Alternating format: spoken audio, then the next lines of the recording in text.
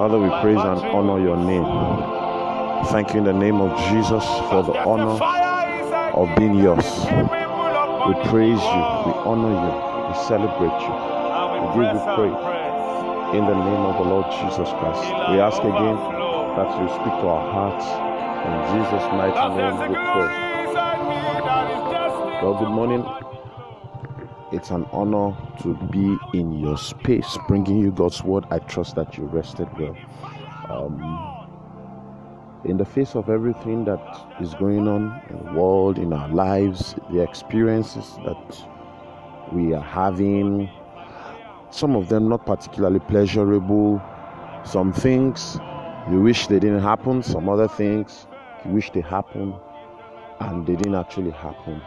One of the things that makes your faith to find expression, one of the greatest expressions of faith in unpleasurable times, is thanksgiving. If you are grateful, you are in faith. If you are thankful, you are in faith. Faith's greatest expression is thanksgiving. A man that is standing in faith for something always has a song of praise. He's grateful. He's thankful.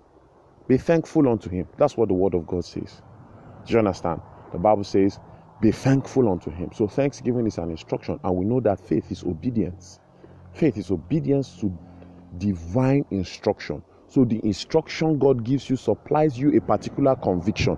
You are convinced that that instruction is for your good and it is from his goodness. You are convinced that God asked you to do something because he is good and it is going to do you good. Then, based on that conviction, you are obeying that instruction. That is what faith is.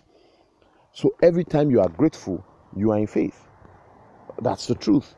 Every single time that a person is grateful, that person is in faith. Scripture says Abraham was strong in faith, giving glory to God. So as we begin this week, things may not immediately set out the way you want it to be, and maybe there are certain things that you wish you get my point. There's certain things. There are some times that you just don't have it all together. It happens in our lives. All right. One of the things you can do to maintain your joy and to keep standing in faith is to be grateful to God. You've got to be grateful to God.